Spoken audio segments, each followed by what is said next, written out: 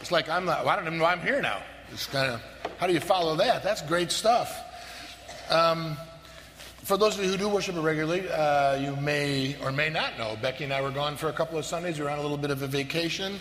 Whenever we go away on vacation, we always come home and say the same thing. It's great to be on vacation, but there's no place like home. And I would say that about Sunday mornings as well.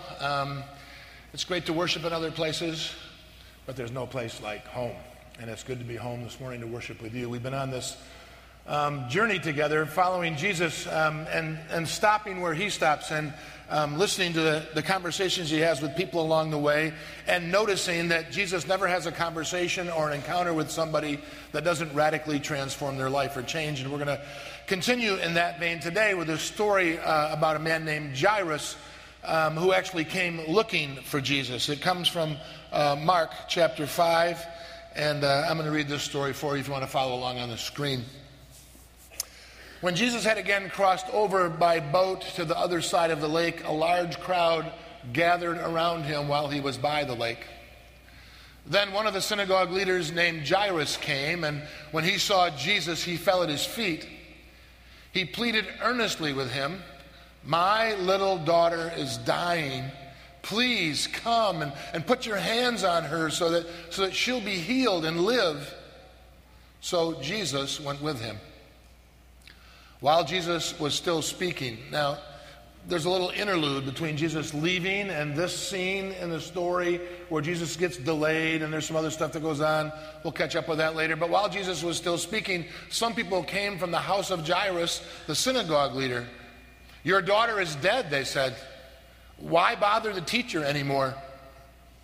Overhearing what they said, Jesus told him, "Don't be afraid, just believe."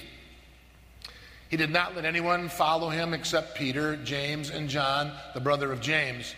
When they came to the home of the synagogue leader, Jesus saw a commotion with people crying and wailing loudly. He went in and said to them, "Why all this commotion and wailing? The child is not dead, but asleep." But they laughed at him. After he put them all out, he took the child's father and mother and the disciples who were with him and went in where the child was. He took her by the hand and said to her, "Talitha cumi," which means, "Little girl, I say to you, get up."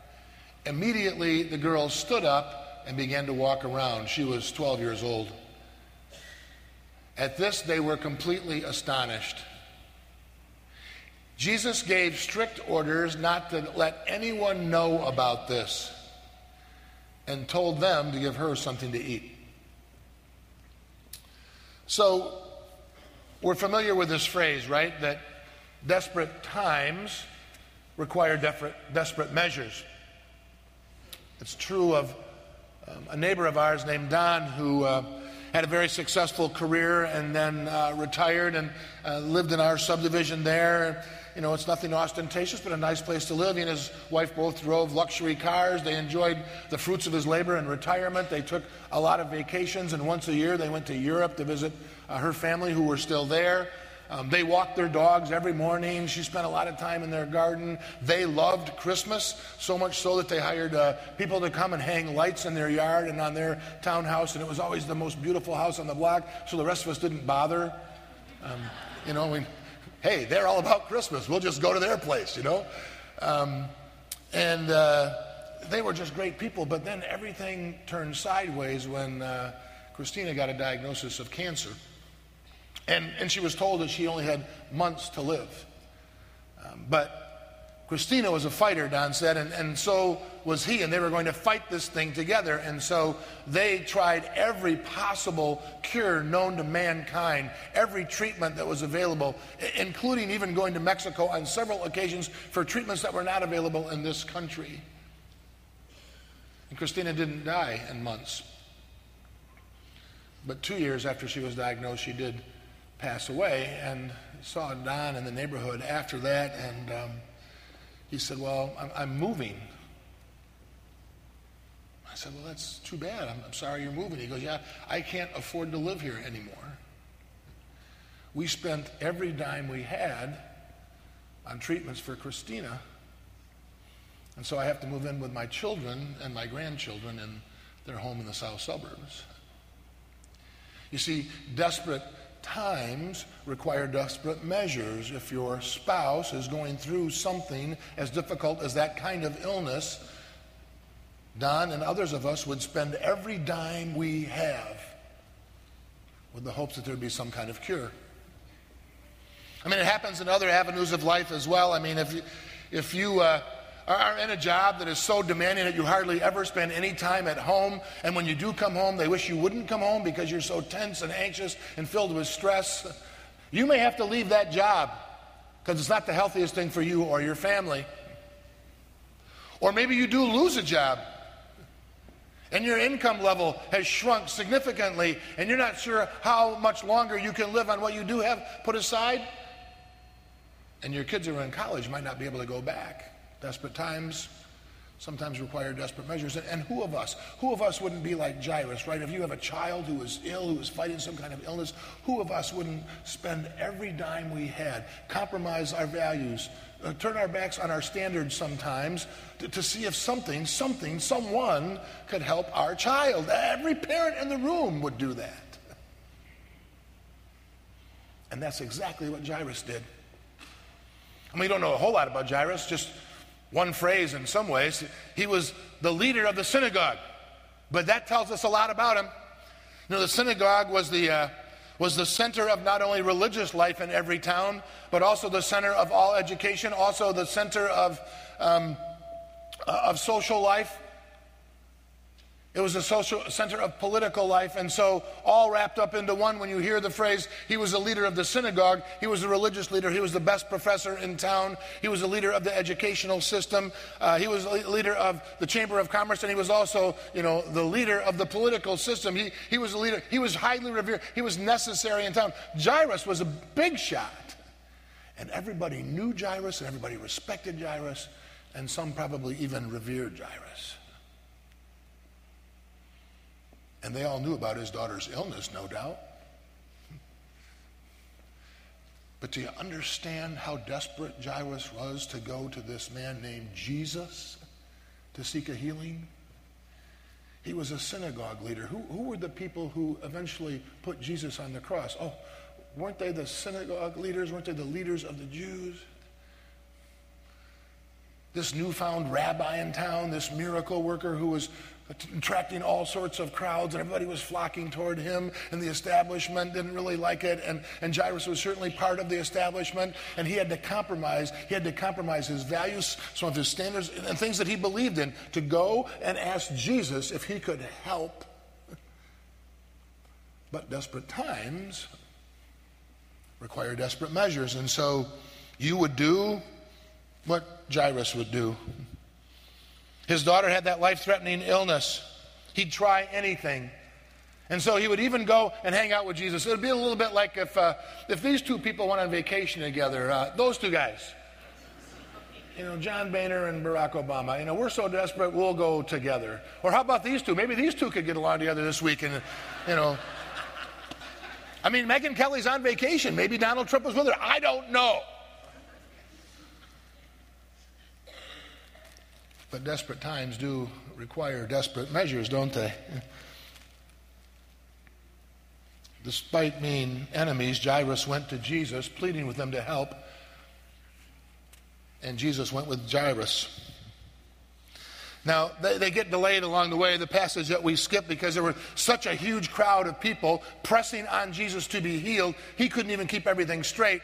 This is the story where the woman reaches out and touches his garment, and she's healed of a long time blood issue kind of illness thing that she had that we don't really know exactly what it was, but she was healed and engaged in conversation, and so he got delayed along the way. And while he got delayed upon the way, Jairus' daughter did die. Your daughter is dead, they said. Why bother to teach her anymore? And that makes all the logical sense in the world, right? When someone dies, you don't keep taking them for treatments. When someone is dead, it's final, it's over. You give up. You move on now. Jairus had all sorts of hopes that his daughter could be healed, but now that she had died, he wasn't planning for a healing, he had to plan a funeral. Life had changed. At least that was from the human perspective, but Jesus had a little different perspective. Jesus paid no attention to what they said. That's an amazing statement. That says more about Jesus than we oftentimes think. Jesus paid no attention to the common line of thinking. Jesus paid no attention to what made logical sense. Jesus paid no attention to what the whole crowd said. He went against everyone because he had a different perspective than anybody else who was there. Overhearing what they said, Jesus told them, "Don't be afraid, just believe." I mean, I read that again and again. I've read the story, I don't know how many hundreds of times. And every time I read it, I say the same thing when I get to that spot, right? You've just been told your child has died. Don't worry about that. No, don't be afraid. Just believe. I mean, it sounds so simple and so easy. But what Jesus is offering here is a whole different perspective than anybody else would have. Don't limit your possibilities, Jesus is saying, to what can be seen. Don't listen to only what people are saying or what you can read. Don't be controlled by only the logical. Believe in me, because there's more to life always than meets the eye. There's things that you cannot see. In other words, Jesus was saying, trust me in this thing. Trust me in this thing. And isn't that the definition of faith? Hebrews 11, verse 1. Faith is being sure of what we hope for and certain of what we do not see. It defies logic. I mean, we read that and we say that and we want to trust that. But to be honest, it's hard to embrace the unseen. It's hard to attach ourselves to things that defy logic. If someone says your child is dead, it's hard not to be afraid and just believe. There's a dispute about exactly what this place was. It was either a cellar in Cologne, Germany, a cellar where Jews hid from the Nazis, or it was, in some other people's accounts, a concentration camp. Either way, it was a place where Jews hid during World War II for either fear of dying or being held until they would be exterminated. It doesn't make any difference why the Jews were there. It was their prison. And scratched onto the walls of that prison with either a sharp stone or a piece of glass or whatever were these words: I believe in the sun, even though it doesn't shine. I believe in love, even when it isn't shown. I believe in God, even when he doesn't speak. You see, it's the belief, it's the faith, it's being sure of what we hope for and certain, right, of what we cannot see. There's more than meets the eye in life. Jesus was asking Jairus to make a choice, to live by the facts or to live by faith. When faced with insurmountable odds, we have to make those same kind of choices. When they came to the home of the synagogue leader, a commotion with people crying and wailing loudly was taking place, and Jesus went in and said to them, "Why all the commotion and wailing? The child is not dead but asleep." I mean, really? I mean, that's an obvious. Why all the commotion and wailing? The girl died. The girl died. She's not living. That's why there's all the commotion and wailing. What's the matter with this guy? And Jesus' only answer is to offer another perspective again. So there's the human perspective on what can see and what is obvious and what makes logical sense. And there is the God perspective, which is unseen and completely different. We already went through that once in Jairus even going. And now the girl has died. People are having a natural reaction of grief. And Jesus said, well, she's not really dead. She's just asleep. And he wasn't playing word games. She might have been dead, but she wasn't dead permanently. He knew what he was going to do. She isn't dead. She's only sleeping. And the response of the people in the room was to laugh at him. I get it. I'd probably do the same thing, right? She's been dead for what, several hours? She's lying there dead. I've seen it. There's no pulse. People have checked it. They're already making funeral preparations. All he says is she's not dead, she's asleep. Yeah, right. They laughed. They laughed at him. They laughed at his God perspective. They laughed at the way he saw things.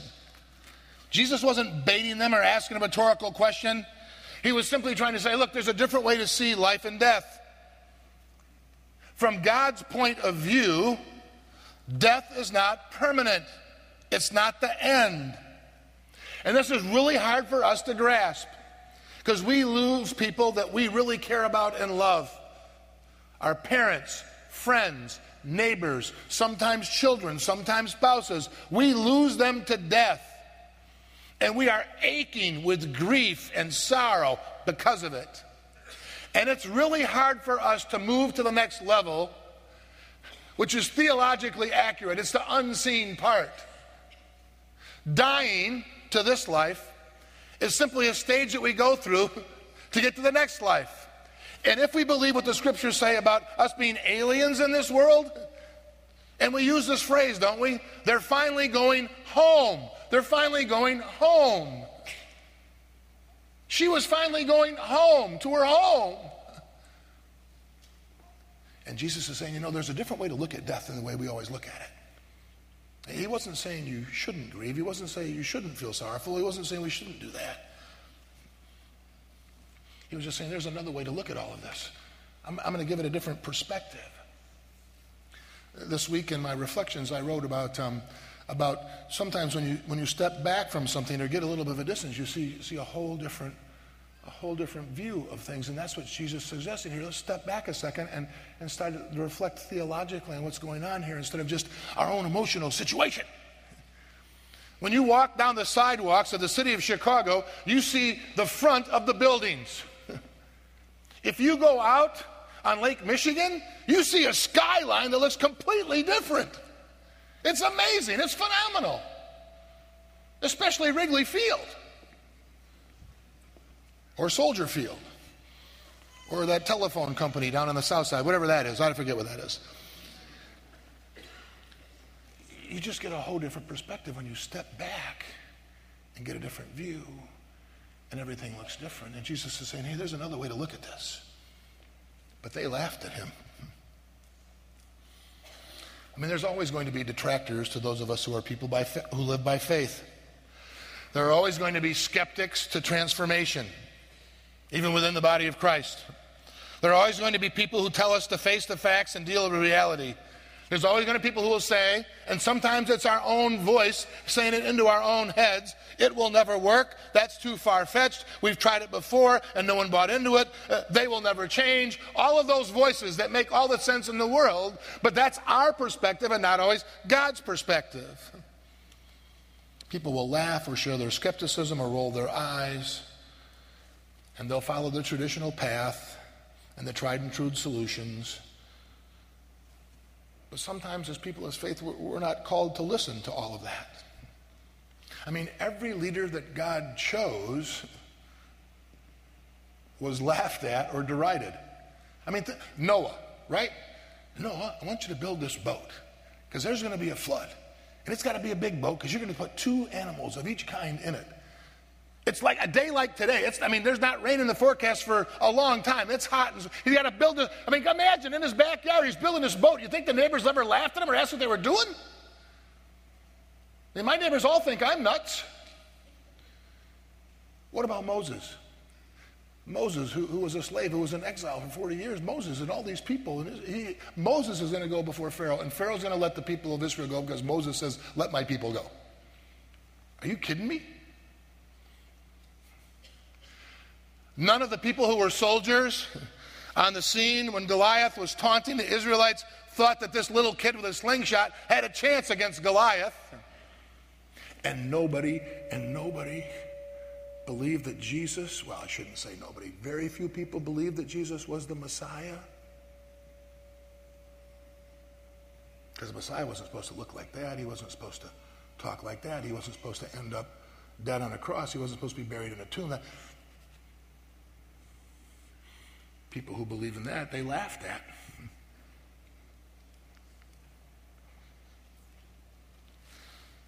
There are always going to be detractors and naysayers to people of faith. And we have to make a choice. Are we going to let them discourage us, or are we going to move on? Like Jairus, as a person of faith.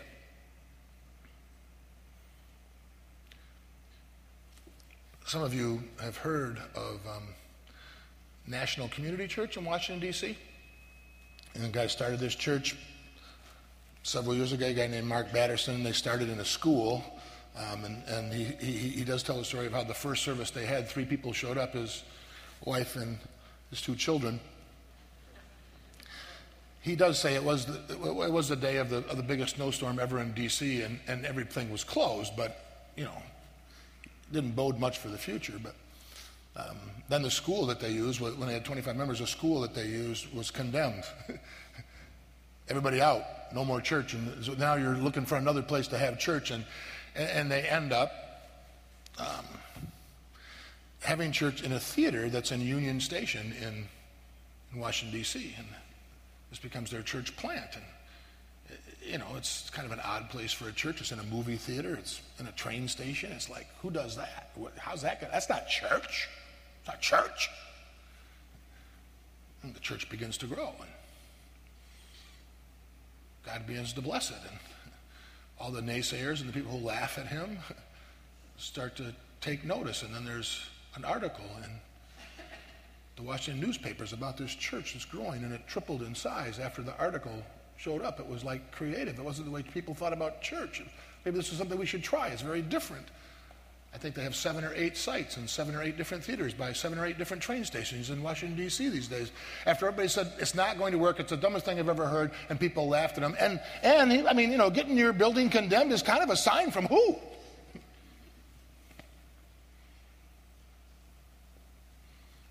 We all have to make choices.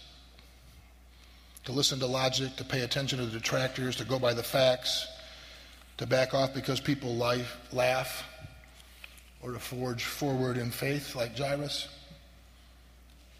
Here was a man who was desperate. He'd try anything because his daughter was dying. He took the risk of going to the hated and despised Jesus, and Jesus did go with him. Now, think about this. This story's got a million things. I got 20 more sermons, but I only got 5 more minutes.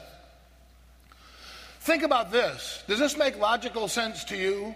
That Jesus left a crowd of people. Let's say it's as big as there are numbers of people in this room. A crowd of people. So many people that he couldn't get through. He didn't even know who touched the hem of his garment. He left that crowd of people to go heal one guy's daughter. Now, how would you feel if you were in that crowd? Hold it. I wanted a healing. What? Hello? Does that seem fair to you? Makes no logical sense to me. I can't explain that. And why did Jesus choose to raise from the dead a 12-year-old girl? Why, for instance, why didn't he choose to raise from the dead John the Baptist? He might have been a little more helpful in his mission. Why this 12-year-old girl? You know the answer to that? There isn't any. Jesus doesn't answer those questions. Those are our questions.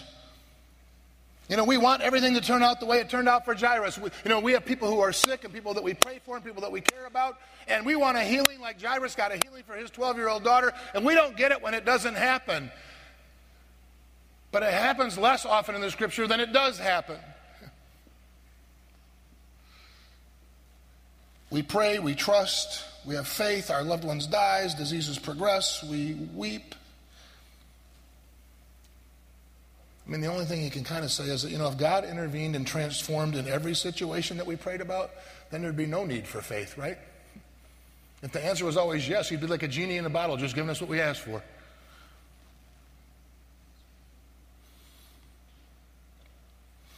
But what this story does do for me anyway is it tells me about the fact that when life gets difficult, when I or someone I care about is facing an illness or a downturn in my business, or I'm afraid because I'm starting college for the first time. I don't want to tell anybody I'm afraid because it kind of sounds like I'm a little kid. I want to be excited and it's so energetic and I can't wait to get there. But if you just scrape below the surface a little bit, I'm kind of afraid. How's it going to go? Am I going to make it? Well, Rev made it. Anybody can make it. So, how hard can it be?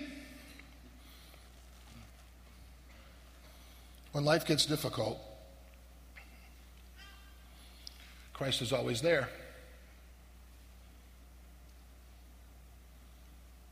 There's always a perspective of faith. There's always someone we can rely on. There's always the power of the Holy Spirit. There's always a view that's different than ours. And I think the best perspective offered on all of this comes from three guys who lived hundreds of years before Jairus and Jesus even met each other. Their names are Shadrach, Meshach, and Abednego. They were Israelites in the service of Persian king, and they had failed to be obedient, so they were going to be thrown into a furnace. You know the story, right, about these three guys being thrown into a furnace. And you know what they said? If we are thrown into the blazing service, the God that we serve is able to deliver us from it. And he will deliver us from your majesty's hand. God is able, and he'll do it. But even if he doesn't do it, we want you to know that we will not serve your gods or worship the image of gold that you've set up.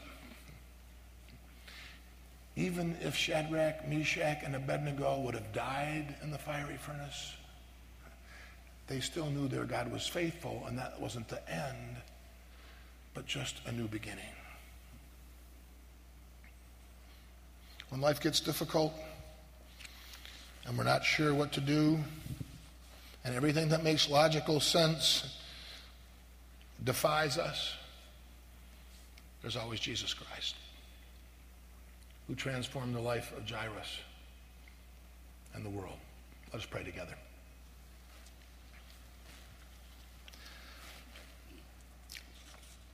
Life is hard, and faith is weak. And sometimes, Lord, we would be honest to say to you that there are times where these stories frustrate us more than comfort us.